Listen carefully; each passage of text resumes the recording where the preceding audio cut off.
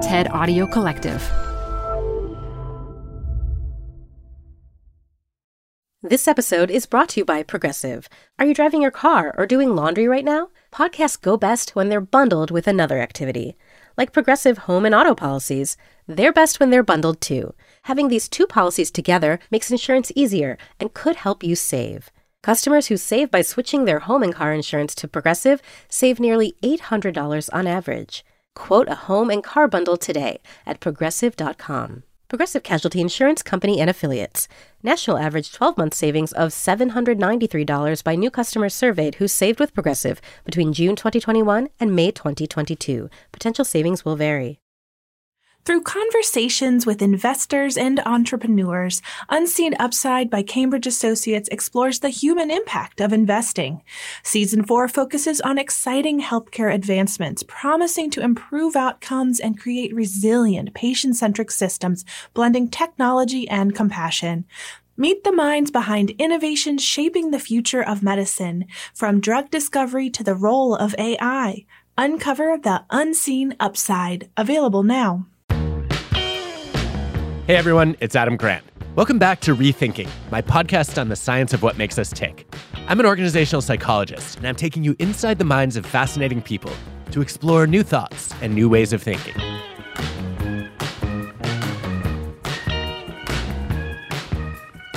My guest today is Ginni Rometty, the longtime CEO, chairman, and president of IBM. As the 9th leader of the century-old company and the first woman to take the helm, Ginni spearheaded major change, building a massively successful cloud business and making IBM a frontrunner in AI and quantum computing.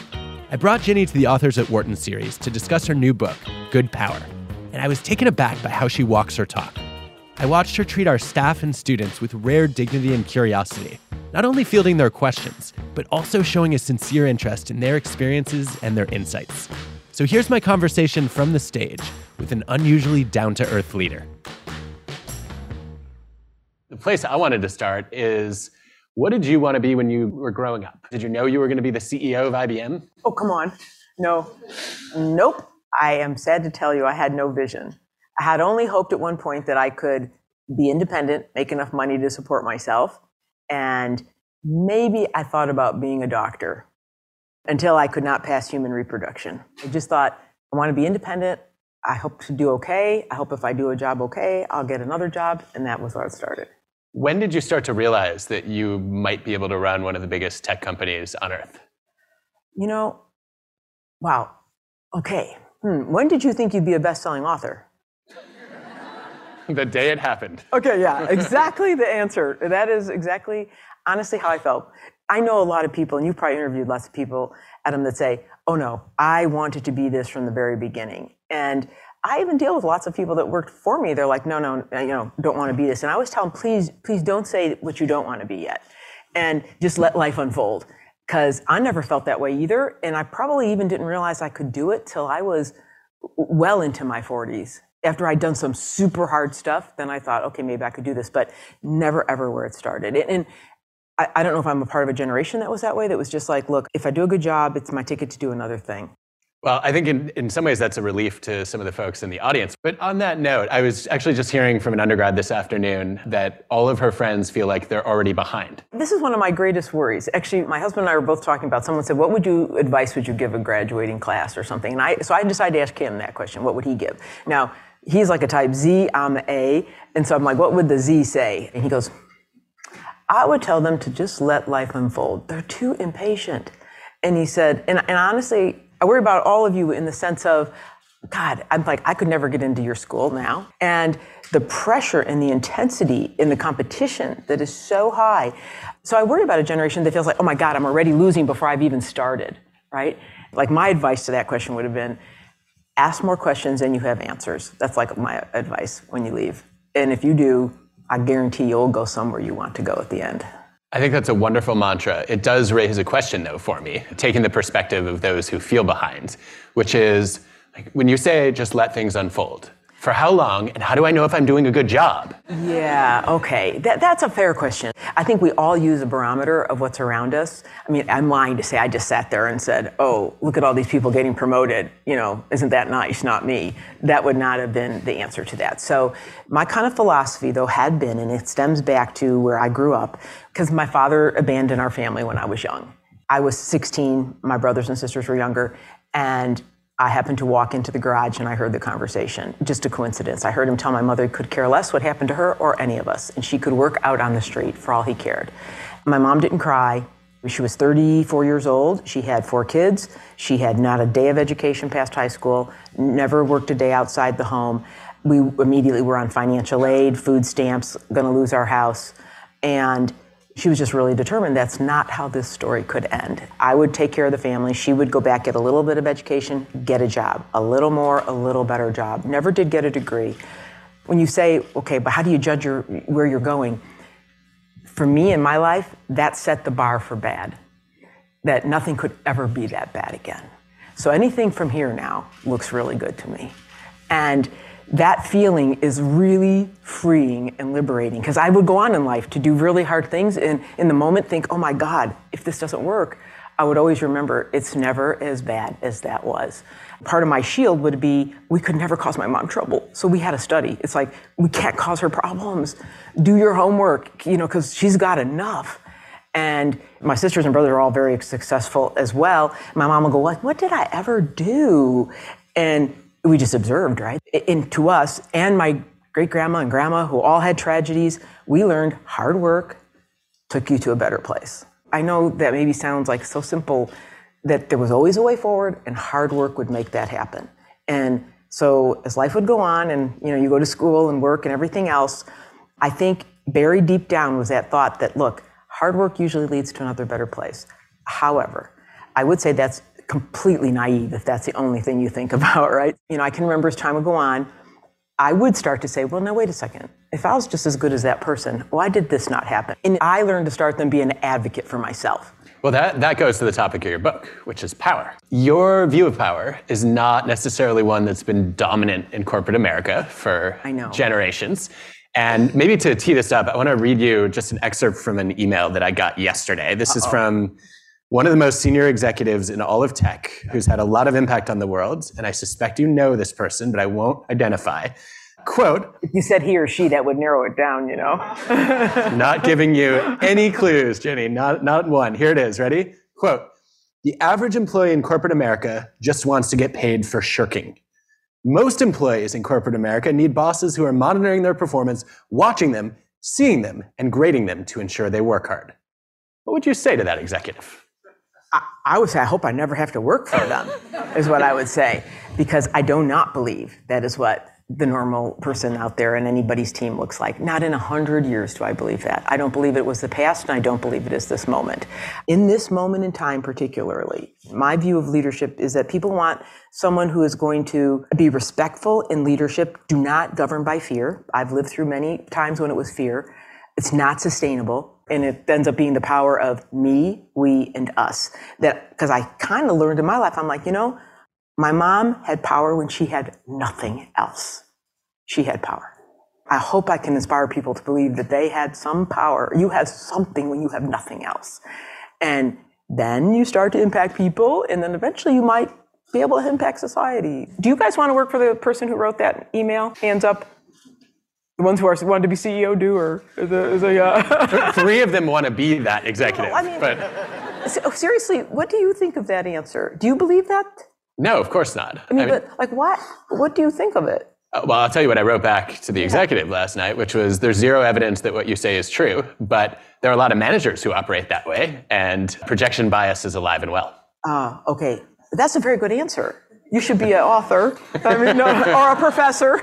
Right? No, seriously, that is a good answer, because, I think the most valuable things I learned from good people I work from was to make decisions based on values and treat people that way. I hope one day you either create a company or you are lucky enough to work in one that is really steeped in values. Because I think some of the issues we see today are companies that their values aren't too deep, and just like when the wind blows on a tree without deep roots, they sway with the wind. And I can remember one of my very first bosses. I was the first time now managing people. And I said, hey, I have a guy that's telling really bad jokes, misogynistic jokes, and people are starting to complain, and he's a top performer. He said, you tell him to stop or you fire him right now. He's like, I don't even understand this conversation. Leadership by values and creating followership that way, says a whole lot more than what you just described, managed by process. It certainly does. I think where, for me, it gets really challenging is that sounds to me like a broken definition of performance to begin with. If you're causing people that kind of discomfort, then you shouldn't be considered a high performer in the first place. Yeah, I agree with you. I couldn't agree more. Why do you think these notions of power are still pervasive? This was what was starting to bother me, that I would talk to a lot of people and I'd say, would you like to be powerful? And the answer would be, no, I would rather work on really important things. This is why I ended up with the book. The irony is you need power to work on really important things. I wasn't comfortable leading those other ways. And I learned these other ways from lots of people that I became a mosaic of, right? And you know what? I really feel like we're changing society too now, working in that way, and it's such a divided world. So to me, in this moment in time, it was why I thought maybe I could persuade a few more people that it's okay to lead this way. So what are your basic principles of good power? The first one is, can you be in service of something? Can you decide what you are in service of? The second thing is, if you want to do something hard, then you got to realize you got to build belief constantly. And that is a job of head and heart. Like, I got to convince you to go somewhere you don't necessarily want to go voluntarily. So that head to heart thing, I had to learn about how to appeal to people's heads and their hearts at the same time. And it can mean you have to be brutally honest, but I'm talking to your heart and I understand at the same time what I'm doing. And then the third thing is, know what must change and what must endure. Most people are really in a hurry to change everything. And I don't mean endure means you don't modernize it, but I've made big mistakes when I didn't think about what should endure. And I didn't work on how work got done versus what work got done. People are like, oh, I built this, I made this, I did this. But back to that guy and those people working at him, how they work has got like so much more to do with what comes out the other end. And then the last two are going to sound asynchronous. And I wrote this way before ChatGPT. You need to steward good tech. Put bluntly, you need to manage the upsides and the downsides of technology at the same time. We do not do that. And the fifth one is be resilient. Because I guarantee if you go work on something hard, let me tell you what, there is no straight line to heaven. I want to zoom in on a few of those principles and how you practice them. I love the one about focusing on what's going to endure, not just what's going to change. And right around when you were writing the book, actually, Don van Nippenburg, right across the street, was publishing some research showing that people are more willing to go along with change if you tell them what will stay the same. I think the message is so often missed of, here's the new vision, here's the new strategy, but here's our DNA that's going to stick. Here are the values and principles that are not going to change. So can you give us some examples of how you did that? In 2012, when I took over, there was cloud, there was social, there was mobile, there was data, all at once. Usually tech's got one big thing happening, and it can go a decade. No. All at once. And we were really taking the benefit of a past model and not prepared for a future model. So that is my moment to start in that. And therefore, the pressure of become something else is so high. I can remember like the very first cover comes out on me, it says, will IBM ever be cool again? And so, welcome. And so that idea, and the pressure is so intense to be all these other things. I would come to call it chasing shiny objects. And so what would be an example of that? To Adam's point, this idea of know what you are at your core, and particularly when you have to change, that idea that people can hang on to something they know while the winds will whip. And of course, everyone's like, well, you got to be just like a consumer cloud. Okay, you're running off and tons of money and trying to go there until, we're years behind on that. And you realize that, wait a second, what are we? We are an enterprise company. I'm not a consumer-facing company. I no longer even had consumer products. And so to realize, no, what are we? And it would take us down the path to understand we were a hybrid cloud. We understood big companies. We knew the journey they would take. No, we were not that consumer cloud. We were this. That is what we were, and to be comfortable in that. And I was so focused on speed, I'd be like telling everyone, come on, guys, we got to go faster. We got to change. Come on. I was maybe a couple years in, I had this epiphany. I was like, okay, why is it not going faster? It would become really clear to me. And I was a big company, 500,000 people, right? So I'm like, if I don't do something to change how work gets done, and that's what leadership determines. I'm like, they're not saying, oh, let's be slow. Please, let's be slow. The teams know they want to go faster, but who puts these processes in place about how stuff gets done or what they have to check or no clear decisions or da-da-da? I felt so bad, and I apologized to the workforce. I was like, man, I realized, like, this is leadership's job to get stuff out of your way, all right? And that means new tools, that means new ways of working, that means design thinking, agile, that means small teams. This is our job, not yours. I hope one day you always remember that lesson about how work got done. That would take me down a whole big old journey of agile, design thinking, net promoter scores, focus on skills. That would end up being probably my most enduring legacy of what I would leave behind was a foundation that could weather change. That goes to your point about building belief. So I can only imagine being in your shoes at IBM saying to a bunch of techies and engineers, we're going to do design thinking. No. How did you get people excited about that? Yeah, that was a problem. But well-intended, because people really believed in their products. And if you do mission critical work, you really do care if stuff doesn't break and it's secure as could be. And so you start building from the inside and you move outward from there, because you get this very complex thing right and you move out. And the last person to touch your product is the consumer who's buying it, okay? So because you build outward, that's like how engineers think. And so this was a world where you got to start on the outside and come in. But nobody did design on that scale. And I remember we hired a fella, and I said to him, okay, I believe this thing about design thinking, in that, you know, all these, it doesn't matter if we get all this great stuff out if nobody can ever use it or want it, you know, so we've got to get this in. And I said, what do you think we need to get started? Because if you think you're going to be able to do this with like a couple hundred people, you're nuts. I said, well, what do you think I need? He said, I think I need like 1,000 or 2,000 to start. We did these pilgrimages, started with teams of multidisciplinary 5 and 10 at a time to this kind of a religious experience about design thinking. In a year, we got to 2,000. And then in 2 and 3 years, we were at 10 and 20,000. And soon we trained 100,000. It was like brick at a time of teaching. And they'd have to go in, they'd get homework, they'd have to come back. It is like hard work to do change. I think that was the part I was trying to convey. Like, it's science to get people to embrace and change and believe. But then they started to see it and they saw customer reactions. That's how you do it. A few years ago, Rob Cross and I made a call for a chief collaboration officer role in companies, because we looked at all these organizations that only succeed if people are able to become more than the sum of their parts, and seeing how many organizations were less than the sum of their parts. Yeah. And the question was, who's managing the relationships, the communication, the silo busting between people? And the answer is no one. Yeah. No one is managing it. And so I think you're onto something. That's why I kind of end the book in a personal letter, and I say, you know, always remember that how you do your work just might be remembered more than what you do. If there's a surefire way to wake up feeling fresh after a night of enjoying alcohol, it's with ZBiotics. ZBiotics Pre-Alcohol Probiotic Drink is the world's first genetically engineered probiotic.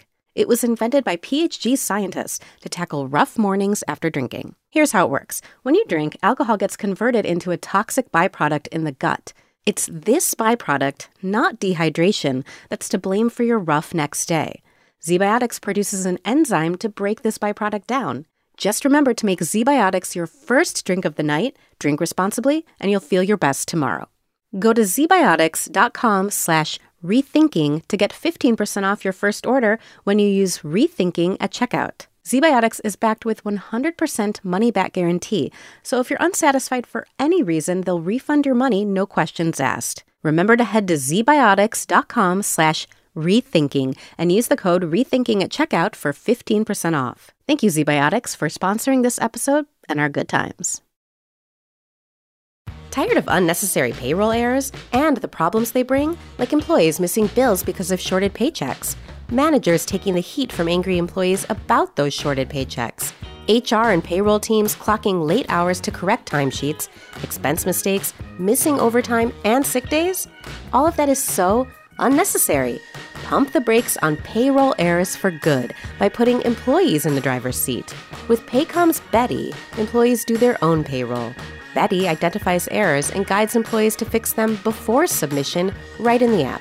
Because no one can afford for payroll to be wrong, and no one knows when their pay is wrong or right better than employees.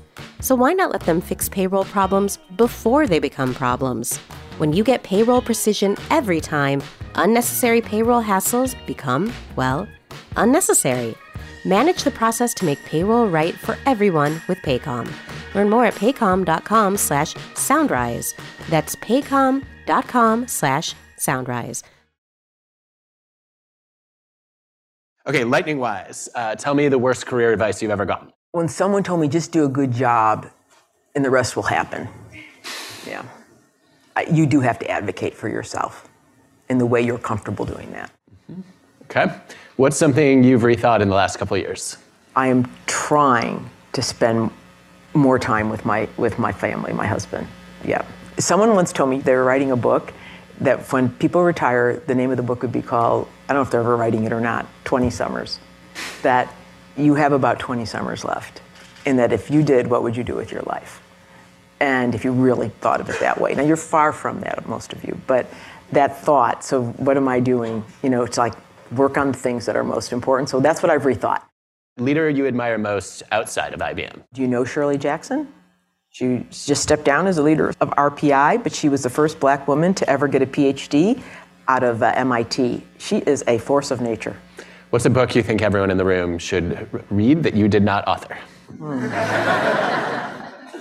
One of the books Pope Francis wrote was a very good book. The point is to see the view from an entirely different perspective of what is leadership. I know there are some students in the audience who are going to benefit from what you're about to say. What is the most important reason that they should not go to banking or consulting but do tech instead? No, seriously. It teaches you how to problem solve. And no matter what you do in life, you will have a problem. And if you do something meaningful, there'll be a problem to solve.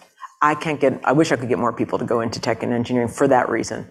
I felt that's what it taught me to do, was problem solve. You will be never frightened of a problem because you learn how to break it down. And by the way, like the biggest problems in the world, I say it requires systems thinking to solve them because they're so interrelated. Like all these things that are influencing something else, and you need to be able to like step back and understand that. That's what engineers do, right? They break big complex things into digestible things. Mm-hmm. Long before anyone knew what ChatGPT was, you had Project Debater, you had Watson, you had all kinds of AI, and we're not letting the public see most of what you were doing. So we didn't know how scared we should be. How terrified are you? On a scale from frightened to panicked. I am not frightened of the technology. I am more frightened if we will learn from the past and if we can build trust in the technology. AI has been in and out of its winters for decades, right? And I thought too, by the way, in 2012-13, this was the moment. But I really learned some hard lessons that we're going to learn again. This is why I'm so focused on this idea of managing the upside and downside of technology at once. Like, our job is to usher it safely into the world, not just build it. And those of us build it, bigger responsibility, but everybody uses it now, right? Like I'm on some big bank boards and all, and I'm like, okay, you're in a hurry to put it out there. Okay, trust is your premium. To me, this moment in time, the question is not the technology, the question is around people and trust, is how I feel so strongly. And what I learned when Watson was, and is still IBM's AI technology, but we chose to try it in one of the most difficult areas. We went over oncology and medical first. What I learned was your tolerance for technology in a really important area like healthcare is way different. You expect zero problem. And then a doctor works round the clock. He's like, okay, this is like one more thing I have to add to my work is technology. And so I would start to see all these issues that had nothing to do with technology. And then how it's trained is what you're seeing in chat very well in this kind of AI. You know, it's trained by humanity. It's good and it's bad, right? And then who owns the data? In like social media, we took all the upside till we realized there was downside, right?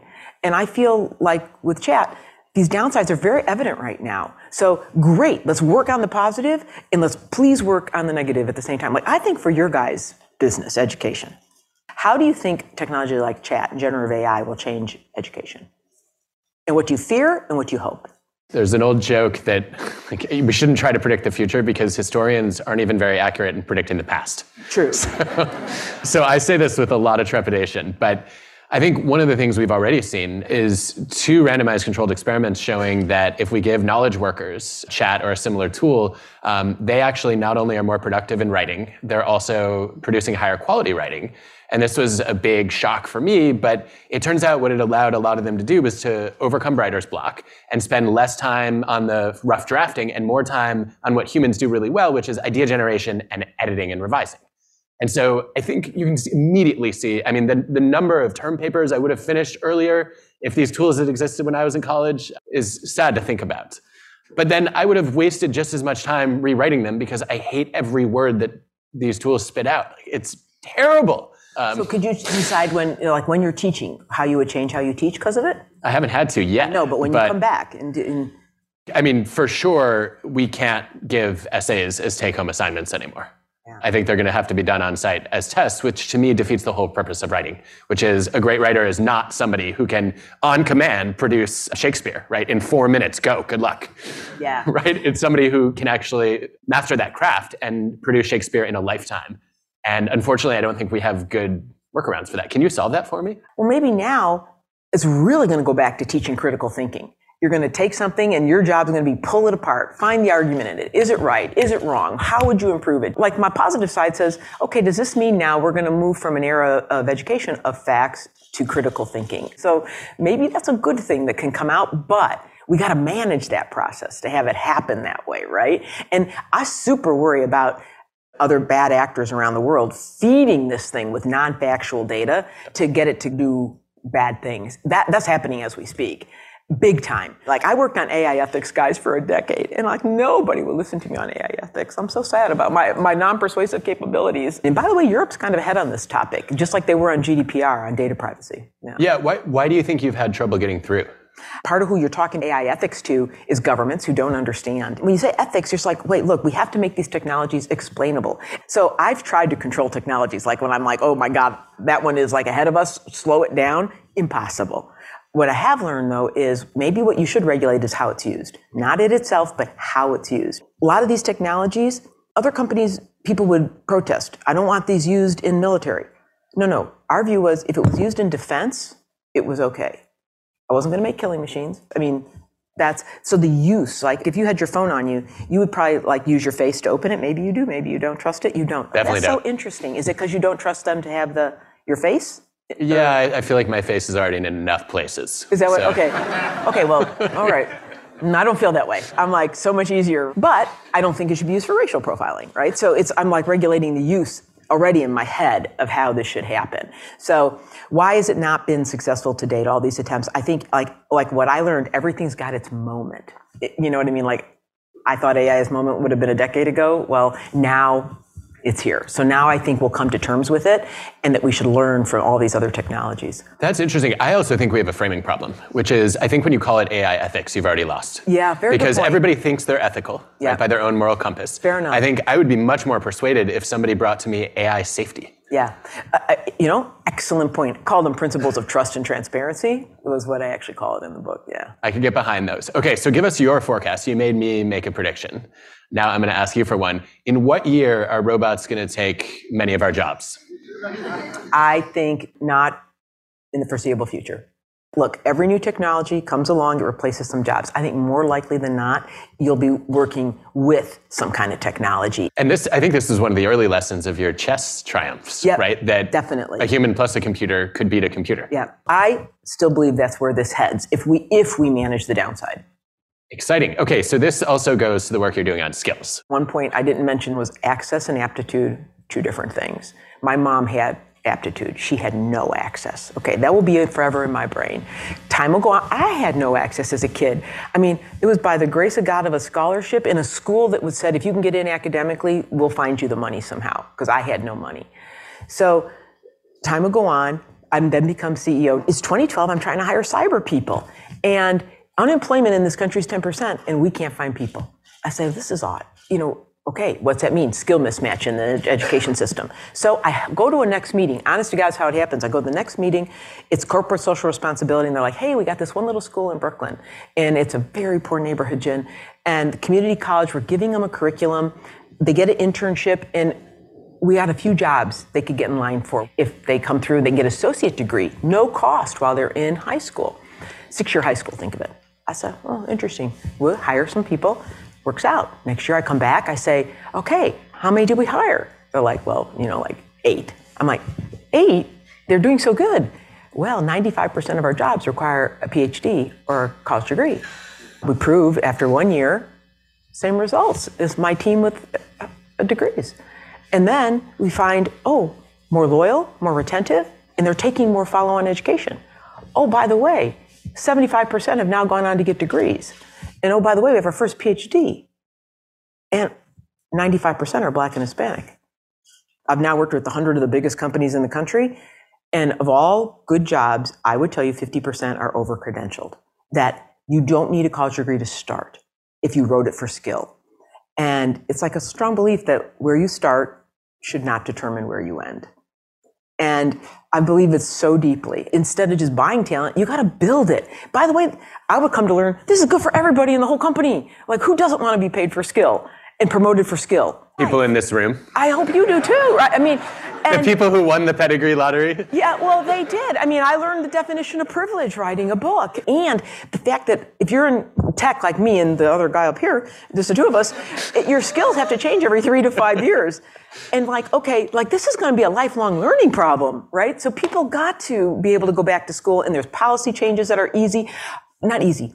Nothing in government's easy. But I've witnessed perseverance. You can make these changes. You're reminding me of one of our alums, Peter Blair, who studied what it means to be skilled through alternative routes and showed exactly what you're describing using econometric tools, that requiring college degrees and advanced degrees systematically discriminates against people who have learned through vocational training, through internships and apprenticeships and returnships, through community college, and who have learned on the job. And systematically, that closes doors on people who have not been lucky to be born into opportunity or privilege. And we are long overdue to change that. But I also am trying to say to people, hey, your passion may be different than mine, okay?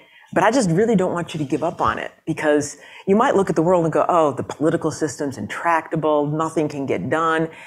And I have just found, okay, yeah, it's hard, but it is all changeable. So I'm an optimist. I know that's maybe people aren't, but I am an optimist about, how to get this. And I found that around the world, jobs are the greatest currency. There isn't a leader of a country I couldn't see. It's something I couldn't. If I could talk jobs, this is what everyone wants for their country. It's what you want for your children. It's what, it's an interesting way to look at life that way. There are some questions about diversity here that I think are really important. First one is, you broke one of the most durable glass ceilings on Earth. What's your most important advice on how you did that? Earlier, I was talking about this idea that growth and comfort never coexist, right? That idea, to me, as a woman, and I don't know why, I can't put my finger on this, right?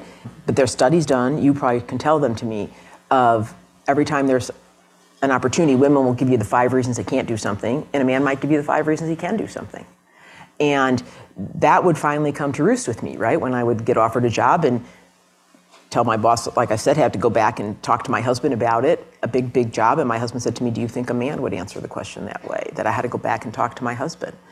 And he was right. It wasn't just making a gender point, but this point that the biggest thing I could leave you with is that thought of embrace discomfort, because it means you're learning something.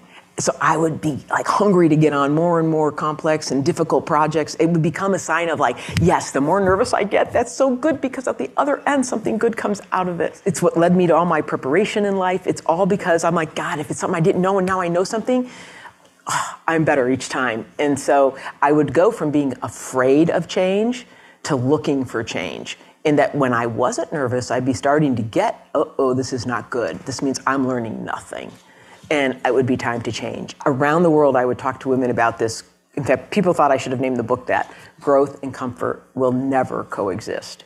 And that would be my biggest piece of advice. That is some twisted Pavlovian conditioning right there. I'm gonna wire myself so that I only feel good when I feel bad. Yes, it is true. But I don't know. You think about, when have you ever learned the most? How did you feel? Usually uncomfortable.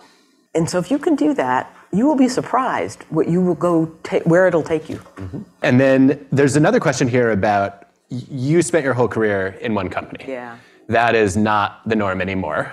Do you think there's still a case to be made for that kind of loyalty? Or if you were in all of our students' shoes, would you do something different? When you guys run something, I think the case is, I would say to people, hey, I have to earn your decision to stay here every time as a company. And I stayed in one place because I pivoted so many times after I could get used to that discomfort thing, okay? I felt I did work 12 places. I went from being an engineer. I then was into marketing. I then built a consulting group. I then worked in software. I mean, I had all these careers, but I had the benefit of the same network around me, right? So I felt I could do that. So I would say to people, yeah, there's benefit, but the company has to earn your desire to stay there. And the other thing I would say is, some of you look at what your next step is. Even when I ever thought of leaving, I always ask myself the question, am I running from something or am I running to something? And so when you think about where you'll work, you'll answer those questions. And it'll have to be something aligned. Like I always wanted to do something that would do something important and have meaning and impact something. It doesn't mean it had to be a big company. For me, it was technology to do that because I did go work at General Motors for a while. I felt so loyal after they helped me pay my education. It was such a big number. And I say to Mary, who's my friend now, so Mary, I tried, but I learned at a really tender age, there was a difference between a career and a job. This was a job to me because I wasn't in love with cars. I was working on buses, by the way. And so that idea that you get to do something at some point that you are really got some strong passion about is so important. That's why you'll stay one place. I had passion that technology could it make your and my life better. I didn't get to work on that every minute, by the way. That's not how life is. That's unrealistic. But I did a lot of the time. Well, your passion is palpable. I think it's safe to say we would all be lucky to work with someone as passionate as you are. Oh. Can't thank you enough for coming to join us today. Thank you. Thank you, guys.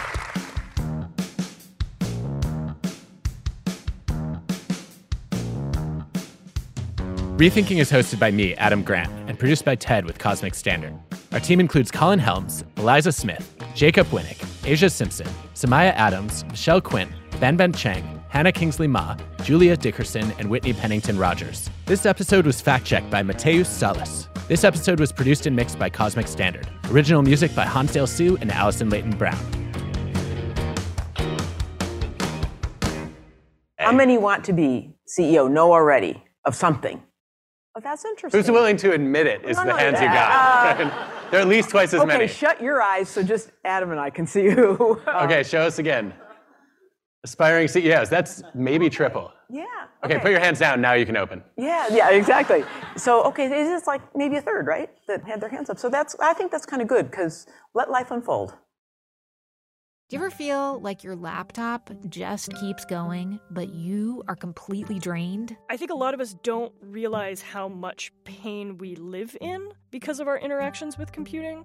NPR's Body Electric, a special interactive series investigating how to fix the relationship between our tech and our health. Listen in the TED Radio Hour feed wherever you get your podcasts.